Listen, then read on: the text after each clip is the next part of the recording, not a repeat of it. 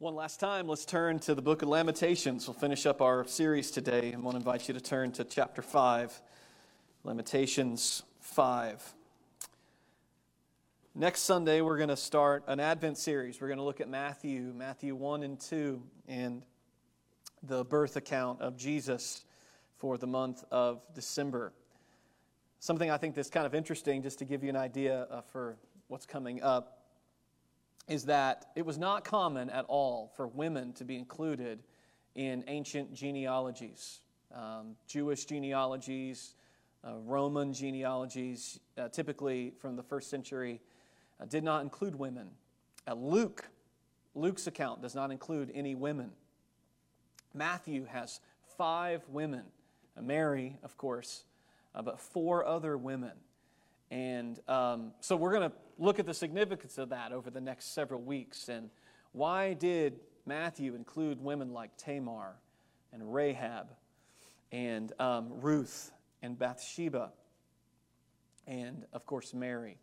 We're going to find out what was significant about that and learn a little bit about our own lives in the meantime and what Jesus has done for them and what he does for us. So I hope that you'll join us next week as we go to the book of Matthew for a few weeks. But today, we're in Lamentations 5, this poetic book of the Bible, the poetic expression of grief at the loss of the city of Jerusalem, that after God's long patience and waiting for the people to turn to him and repent, they had to learn the hard way, that God's promises are true, and sometimes his promises of discipline and punishment, rather than us experiencing the kind of way that we should turn to God.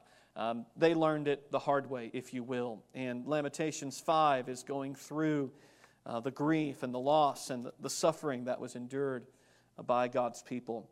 And so we're going to look at this chapter 5 today. Growing up, my parents used to listen to a lot of Christian music when we were in the car, especially. Kids, believe it or not, we didn't have YouTube or a lot of those things. But we did have these things called CDs. Now, your grandparents didn't have those. They may have had tapes or records or what have you. But we used CDs when I was growing up. And so my parents would play a lot of Christian music. A lot of it was Southern gospel or country gospel, some of it. And I was thinking about one of those songs. Now, I've tried to forget a lot of those songs. No, I'm kidding. There's some of them that are good, and some of them, my parents are laughing probably as they watch this later. But some of it's kind of funny to look back on and think, I don't think that's really in the Bible. But if you ever listen to country gospel, you know that sometimes, this is a little tip for you, but sometimes songwriters are not great theologians. And what's really great is if you can get a great songwriter and a theologian and like where they work together, you can get a great song. But if you just have a great singer and musician that's not great with the Bible, sometimes you can have songs that are a little off. And so anyway, sometimes we laugh at some of those old songs that we would listen to. But I was reading the book of Lamentations this week, and one of those songs popped into my mind. It was kind of a strange song.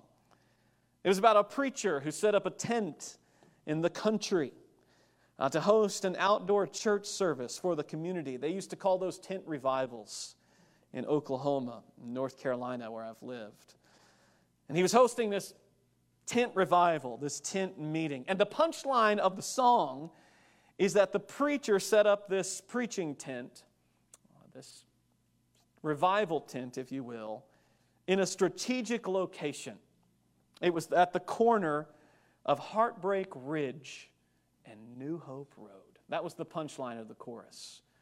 That people whose lives have been ruined, they come to Heartbreak Ridge and they find themselves at an intersection of Heartbreak Ridge and New Hope Road. I was thinking this week, I guess Heartbreak Ridge is better than Heartbreak Hotel from Moses. So we'll have to do with what we can with that. But I started laughing because the song is kind of an interesting song. It's about a metaphorical place, right? Heartbreak Ridge and New Hope Road. But the song does point to something that I think is is really powerful. How that oftentimes heartbreak does intersect with hope. That ruined lives become redeemed lives at this metaphorical corner of Heartbreak Ridge and New Hope Road. In other words, that broken hearts often find themselves at a place that's a crossroads, and that hurt turns to hope. Now, I thought about that song this week, not because it's a great song, because it's not. I'm almost embarrassed to mention it today. It's not the world's greatest song in the world. Some of you are going to look it up and say, I can't believe you listened to that song. So I didn't mention that song because it's the world's greatest song. But because our lives often come to the intersection of hurt and hope. And I think that's how the book of Lamentations concludes. It doesn't conclude how we think it might. But it does conclude with Jeremiah like at a crossroads. He's at a place of deep hurt, enormous hurt. But he also can't shake this real sense of hope. Now, not a conjured up hope, not an emotional hope, not a hope that is based upon false premises, but a hope that just won't die, even though it seems like it should. At this intersection of hurt and hope is what this last chapter is about. Let me look at it with you. Look at verse 1. We'll read the whole thing. It's actually the shortest of all chapters as far as words go. There are 22 verses, but they're the shortest lines. You could just glance at chapter 4 and see that it is certainly shorter. Some say he did that because he's kind of like he's tailing off. It's kind of like the end of a song where the music starts to fade out. And so you've come to that crescendo, right, of chapter 3, which is 66 verses, right? Because of the Lord's mercies we're not consumed. Great is His faithfulness. I remember this. This is why I have hope. But yet He's still in the midst of hurt and heartbreak. So look at chapter 5. He begins with these words. Remember, O Lord, what has come upon us. Consider and behold our reproach. Our inheritance is turned to strangers. Our houses to aliens or foreigners. E.T. wasn't taking over their house there. As the King James says, aliens, it's an old word for strangers or foreigners. Verse 3, we are orphans and fatherless. Our mothers are as widows. We have drunken our water for money. Our wood is sold unto us. Our necks are under persecution. We labor and have no rest. We have given the hand to the Egyptians and to the Assyrians to be satisfied with bread. Our fathers have sinned and are not. That is, they've passed away. And we have borne their iniquities. They face the consequences of their father's sins. Verse 8, servants or slaves have ruled over us. There is none that doth deliver us out of their hand. We get our bread with the peril of our lives because of the sword of the wilderness. Our skin is black like an oven because of the terrible famine. They ravished or raped the women in Zion and the maids in the cities of Judah. Princes are hanged by their hand, and the faces of elders were not honored. They took the young men to grind, and the children fell under the wood. The elders have ceased from the gate, the young men from their music. The joy of our heart is ceased. Our dance is turned to mourning. The crown is fallen from our head. Woe unto us that we have sinned. For this our heart is faint. For these things our eyes are dim. Because the mountain of Zion, which is desolate, the foxes walk upon it. But thou, O Lord, remainest forever. Thy throne from generation to generation. Wherefore dost thou forget us forever and forsake us so long time? Turn thou us unto thee, O Lord, and we shall be turned. Renew our days as of old. But thou hast utterly rejected us. Thou art very wroth, angry against us. Well, this passage is actually a prayer. He concludes the book of Lamentations with a prayer of lament. And this is what I want to preach to you about today, that a prayer of lament is actually the intersection, usually, of enormous hurt and enduring hope. Now, usually the only people who cry out to God and lament are those who have experienced enormous hurt, but still have enough hope that they cry out to God still. Does that make sense to you? That people who do not have hope don't lament. Lament is a pathway to hope. It's an expression of enormous hurt, but it wouldn't be expressed if there wasn't any sense of hope. So lament is that intersection. Lament is the intersection of enormous hurt and hope. So in other words, if you find yourself in a season of life, or in what seems like all of life, being on the path of enormous hurt, lament is the intersection that leads you to enduring hope. Now, what do we learn about this prayer of lament here that serves as the intersection of enormous hurt and enduring hope? I want to look at two lessons today that I think that we see from Jeremiah. And again, Jeremiah is kind of pointing the way for us about what do we do with our enormous hurt. And I want to look at two things. Number one, through your enormous hurt, cry out to the Lord to remember your reproach. That's what he does in verse 1. He's praying to God. This is a poetic prayer. And he's asking God to remember what has happened to them. He uses really three words: remember, consider, and behold, or look. Now, he said look and behold a lot to God, but this whole chapter is a prayer. Not just part of it, all of it's a prayer. And his prayer is that through his enormous hurt, he's saying, God, remember what we're going through here. Pleading to God. Now, as you know, Jeremiah was not a foolish man. I'm safe to say he probably knew more about God than we do. So he's not thinking that God has somehow forgotten, that there's something that just has slipped God's mind. So when he says remember, he's not saying, God, remember something you have forgotten, but he's asking God to act on their behalf, to look at us, consider us, and remember your mercy towards us. Now, this will help you too, especially as you study the Old Testament, that when you come across this word remember, it's usually a covenant word. When it says that God remembered someone, it doesn't mean like, oh yeah, God forgot about him. It says that about Noah.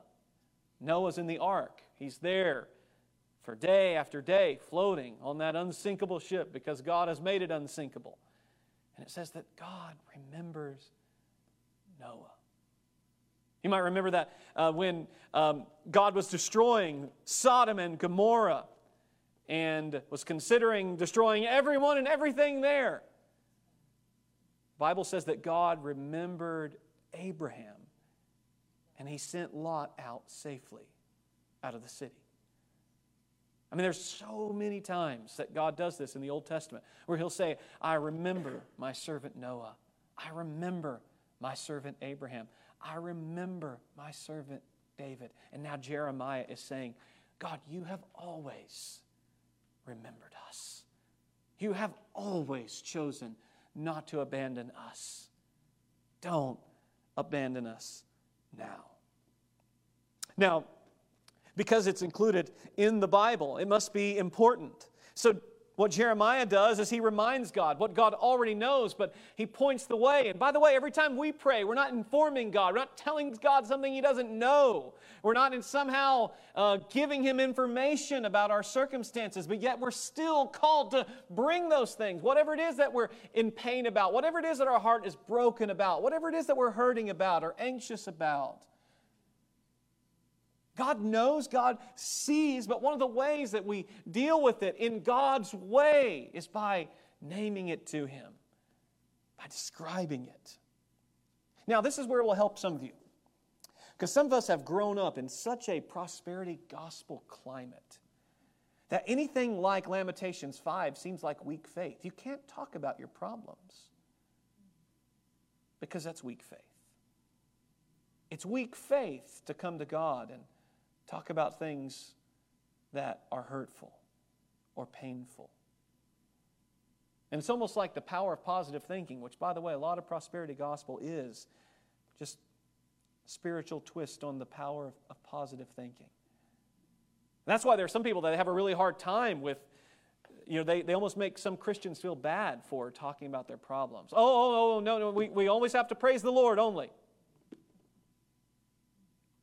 Give thanks only. Don't talk about anything negative, because negative is weak faith.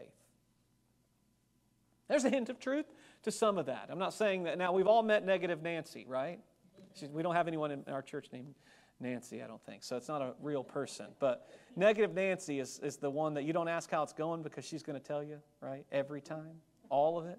Forever.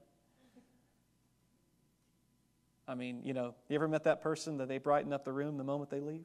Right? That's Negative Nancy, right? Okay? Now, there's a difference in that, right? But the opposite side of that is kind of the fake spirituality. Everything's always a smile. There's never problems. It's kind of a veneer of constant happiness, which is not legitimate either, right? So what Jeremiah does is point the way here. He's expressing to God all the suffering and the loss and the devastation. And notice what he says. I'm just going to go through this. There's about 20 different things, so I'm just going to list them very quickly. He says, we've lost our inheritance to foreigners. Now, he wasn't saying that as a racial cut on them. He's saying that they have come over, our enemies have come over and taken our homes, he says in verse 2. Our land, our property has been taken. He talks about their families in verse 3. Children have become orphans and fatherless. Mothers are widows. The loss of their families. They have to pay for basic necessities of life. Now, in our day, we can't really understand this unless we change it up a little bit, because we say, well, I have to pay for water. He says in verse 4, we have to pay for our water and our wood. And you may say, well, I go to Lowe's, they don't give me free wood, right? It'd be like us saying we have to pay for the air that we breathe. Because water and wood is something that previously they never had to pay for. It's just abundantly available to them. But now they're slaves. Now they have to pay for everything. Everything has a cost, even the water we drink and the wood that's necessary for our kitchens and our homes. He says that we're slaves to our pursuers in verse 5. We labor and have no rest. Verse 5, the idea is that our feet are under their necks. In verse 6, he talks about how that they have submitted themselves to the Egyptians and the Assyrians for food because of what a desperate condition they're in. They're trusting in these other nations to supply to them so they don't die of starvation. He goes on to say that they are reaping the consequences of generations of sin previously.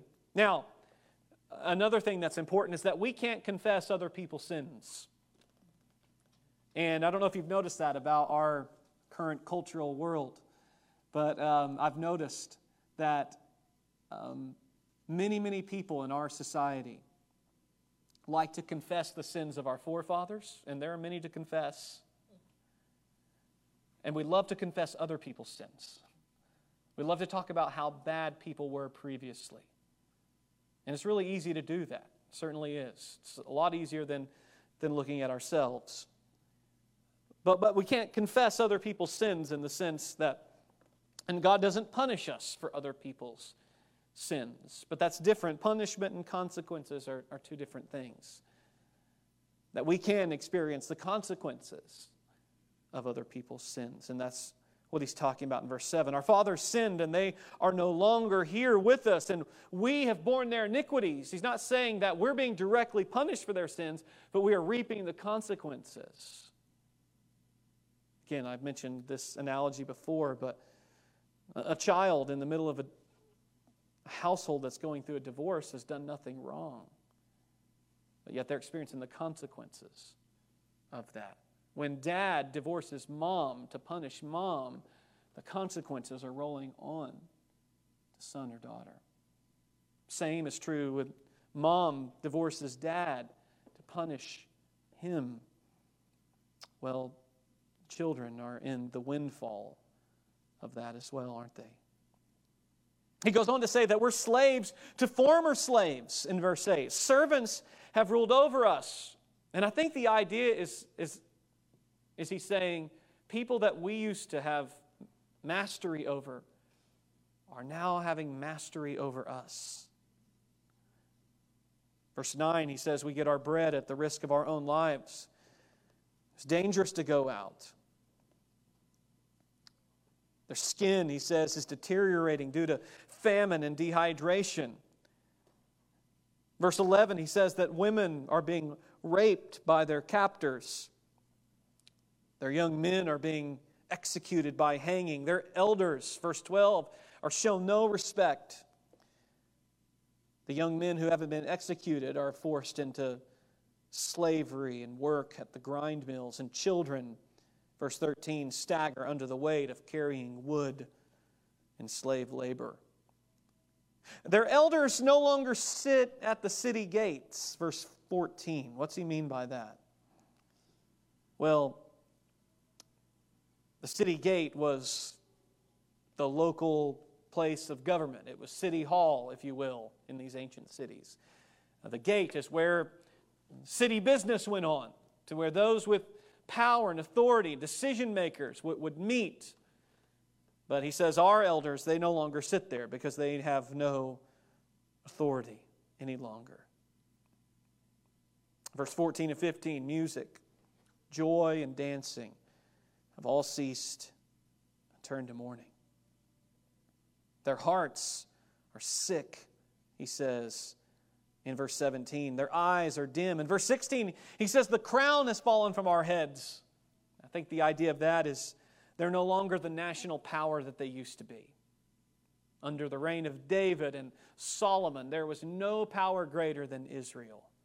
At that time, it was still a united kingdom. It wasn't the northern kingdom of Israel and the southern kingdom of Judah. It was one kingdom. David and his son Solomon reigned, and everyone would recognize the crown on their heads, but no longer.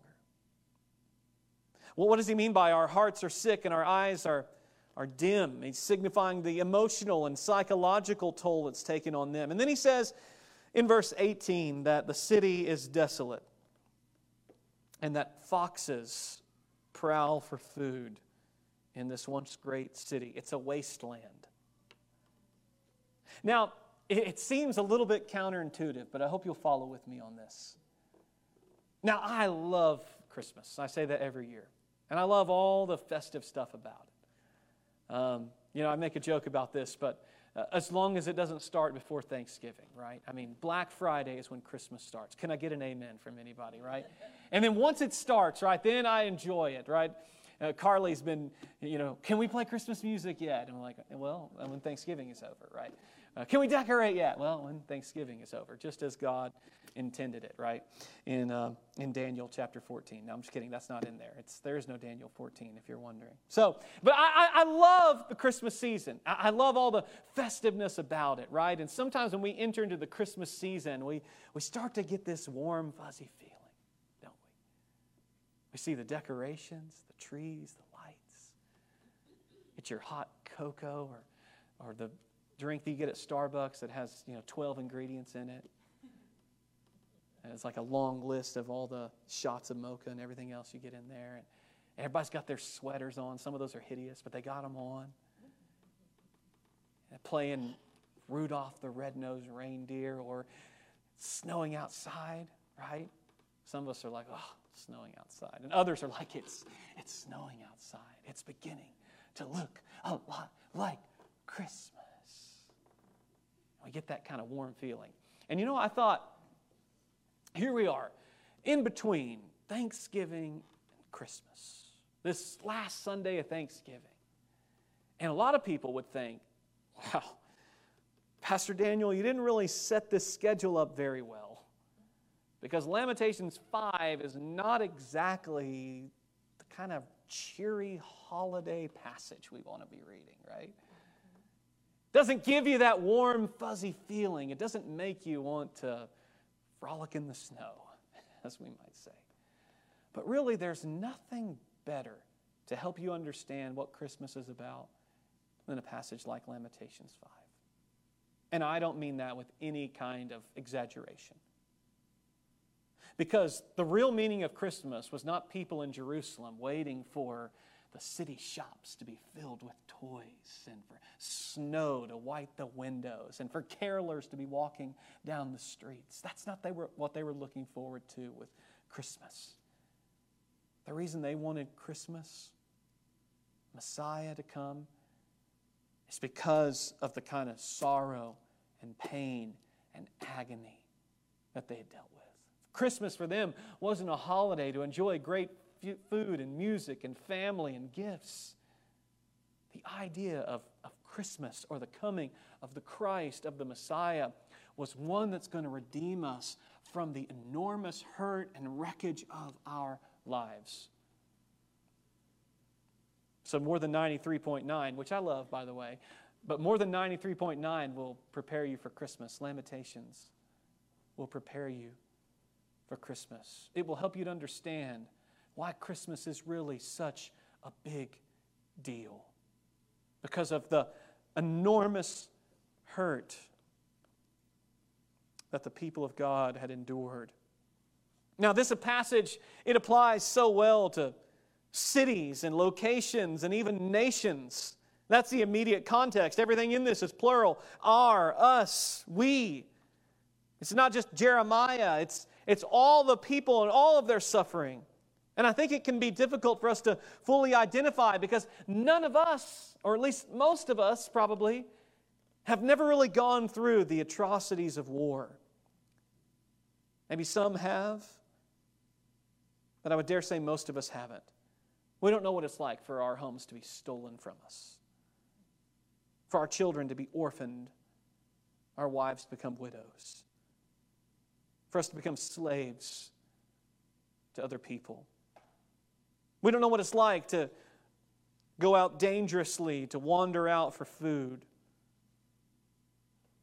We don't know what it's like when enemy armies come into our cities and rape our women, execute our young men. But do you know that's exactly what happens in almost every war that goes on in the world? That right now, in cities, these things are happening. Not just 2,000 years ago. Today, women are being raped, houses are being taken, young men being executed. It's dangerous to leave your home. And it's a reminder that for Americans, Lamentations is so hard for us because we know very little of what most people in the world know so well of. In fact, Lamentations, I think, would be exceedingly relevant to a lot of people around the world. But I think this passage also applies to us as individuals. That even us who have not experienced these kinds of sufferings that are mentioned here, I wonder how many of us descriptions like this fit so well. The joy of our hearts have ceased. One author described this chapter as a veil of gloom hang over their heads. Maybe that's how you feel. Does your heart feel sick and your eyes dim with tears? Well, if so, Jeremiah points you to this intersection of enormous hurt and enduring hope. And he says the way you get to that intersection is to cry out. Remember, O Lord. Ask God to look and consider your circumstances, the shame you feel, the loss you've endured, the hurt in your heart. Whether or not this enormous hurt has been caused by your own sins or by the sins of others. Learn from Jeremiah to call out and cry out to the Lord who cares, whose mercy is new every morning. That's the first point. Last of all, we've not only seen that through enormous hurt, cry to the Lord to remember your reproach. Lastly, through enduring hope, call on the Lord to renew and restore your relationship. Everything changes in verse 19. It's a pivot. But thou, O Lord, remainest forever, thy throne from generation to generation.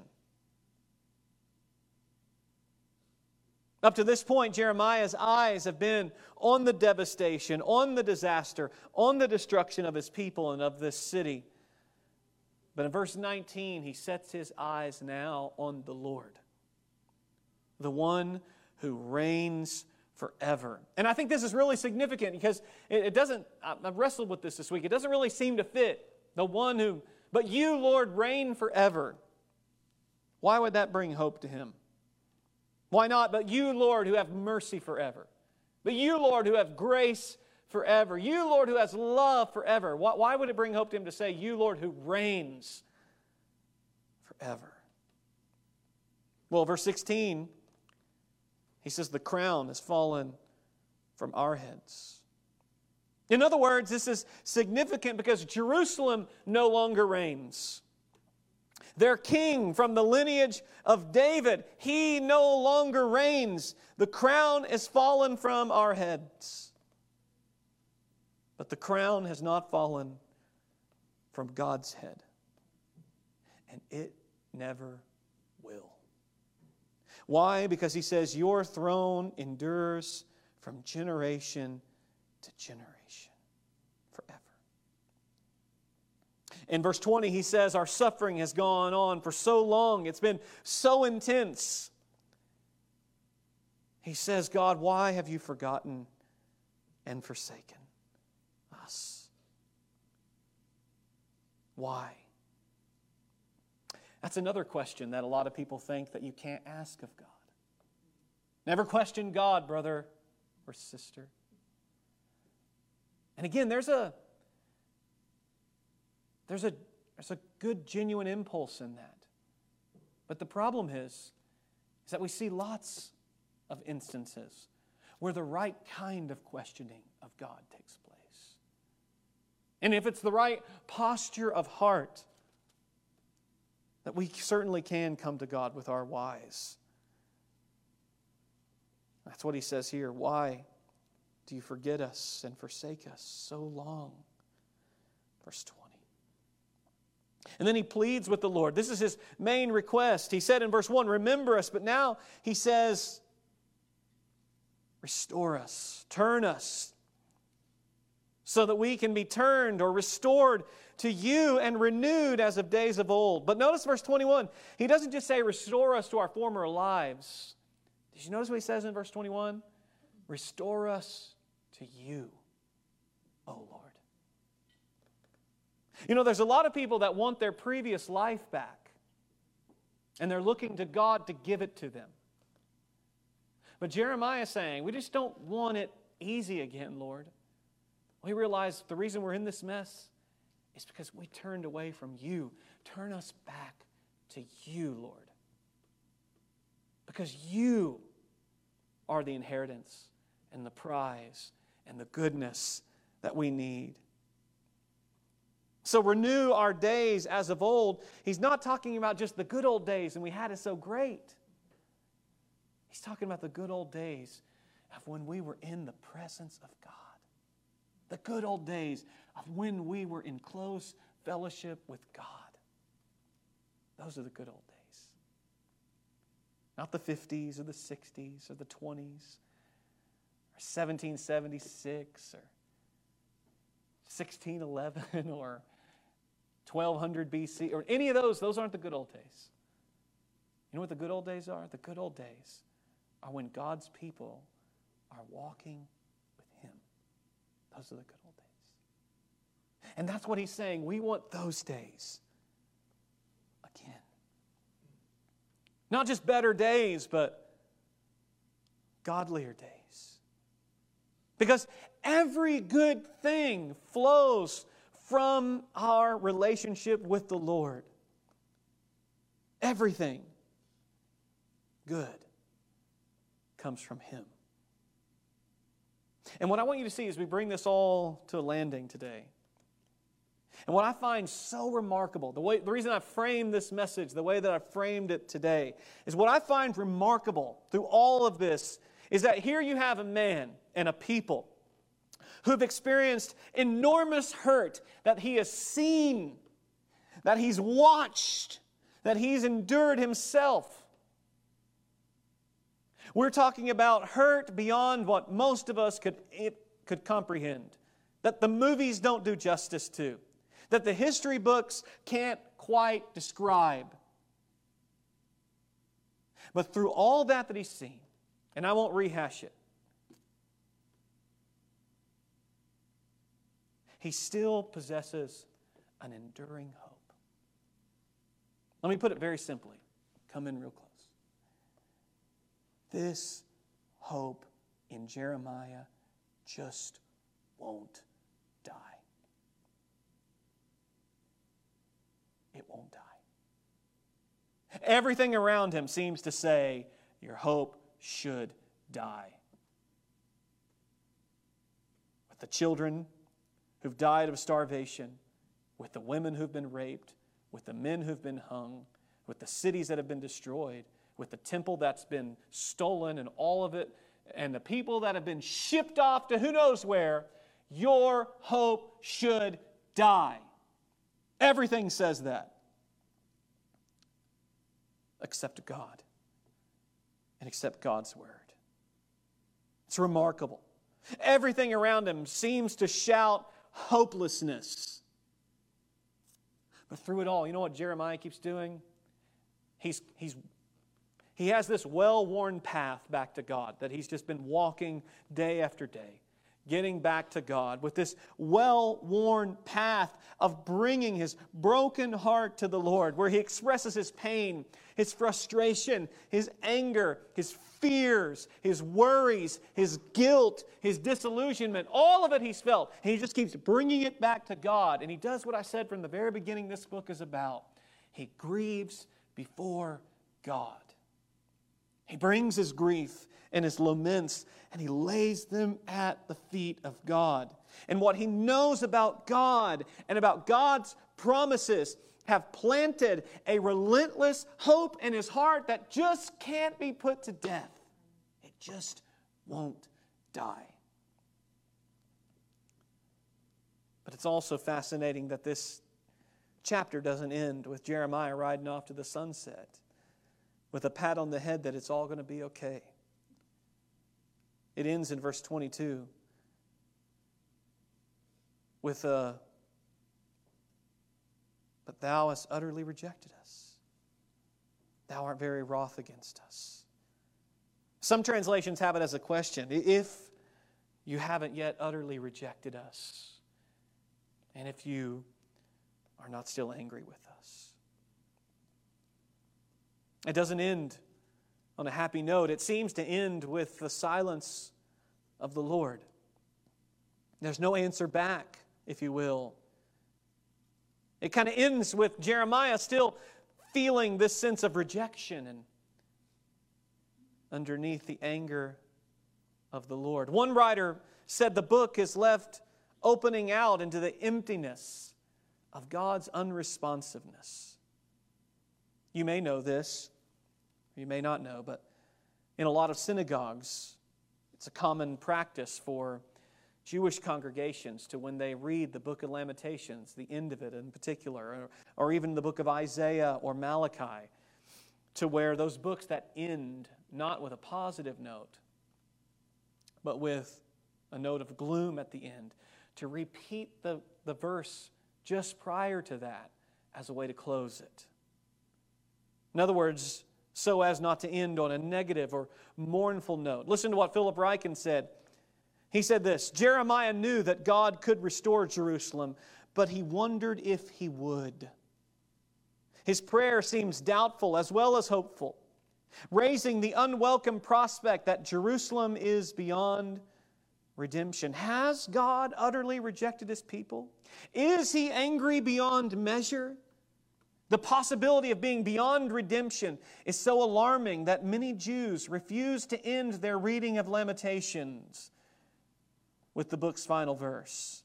To this day, whenever the book is read, it is custom in many synagogues to repeat verse 21 after reading verse 22. But Philip Ryken says that is not how Lamentations was written.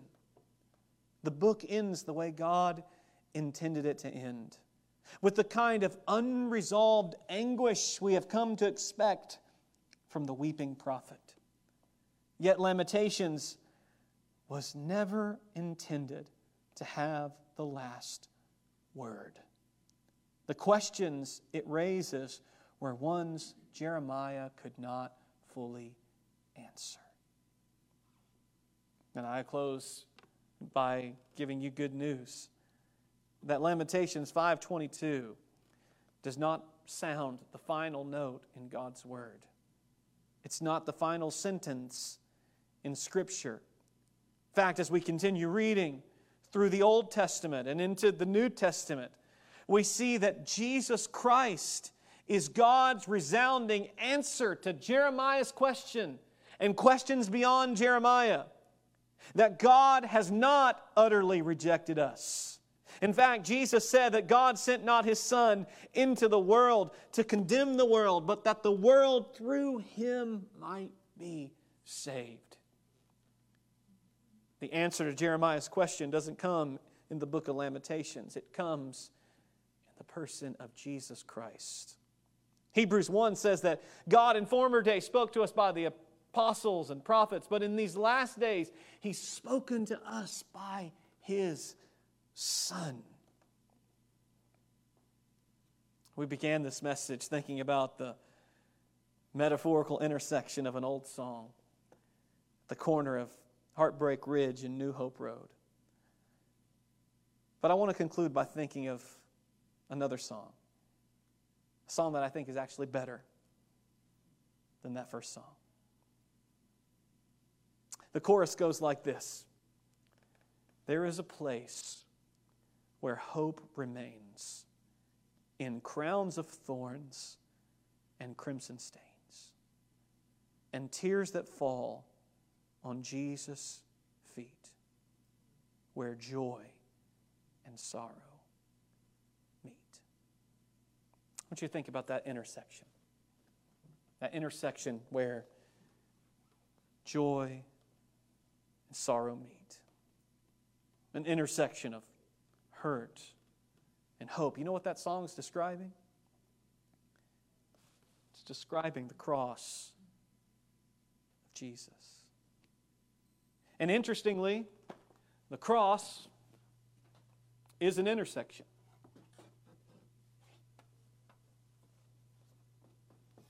It's an intersection of two pieces of wood. Two pieces of wood that come together. Literally an intersection. Joining of two beams.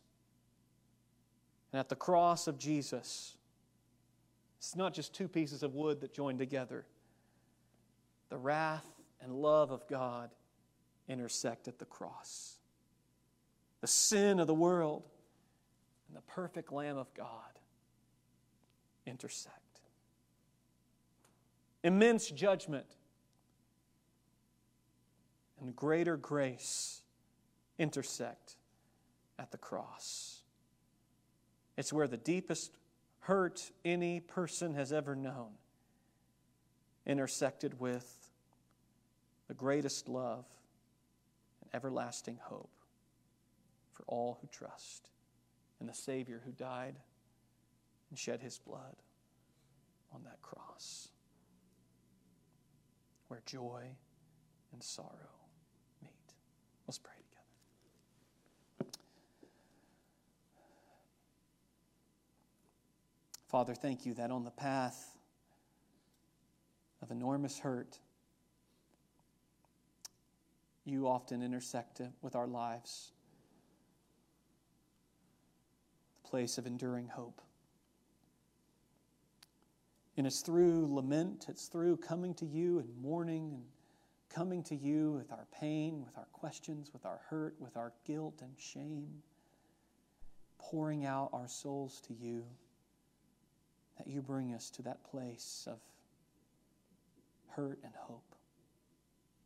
That you bring us to the cross where Jesus died, where He took on the hurt and shame, sorrow and agony of our sin, and where His grace and His love flows down to us. The place where joy and sorrow meets. Where the man of sorrows took ours, that we might have everlasting joy in Him. So, Father, I pray for those who are facing a season of enormous hurt, they would find in you everlasting hope and enduring hope. I pray that, Lord, by your grace, that this hope inside of us because of Jesus just won't die. No matter what we face in this life, no matter what kind of pain and sorrow and loss and agony, that you have placed a hope in us that just won't die. And you keep bringing us back to you. You keep bringing us back to seeking your face and to your promises until that day that you call us home and forever wipe away all the hurts. Lord, we look forward to that day. If there's any here today or watching the service who don't know Christ, who've never come to that intersection of the cross to entrust their sins to Jesus and receive His grace at the cross, may it be today they would be saved. That place where joy and sorrow meets. And we pray it in Jesus' name.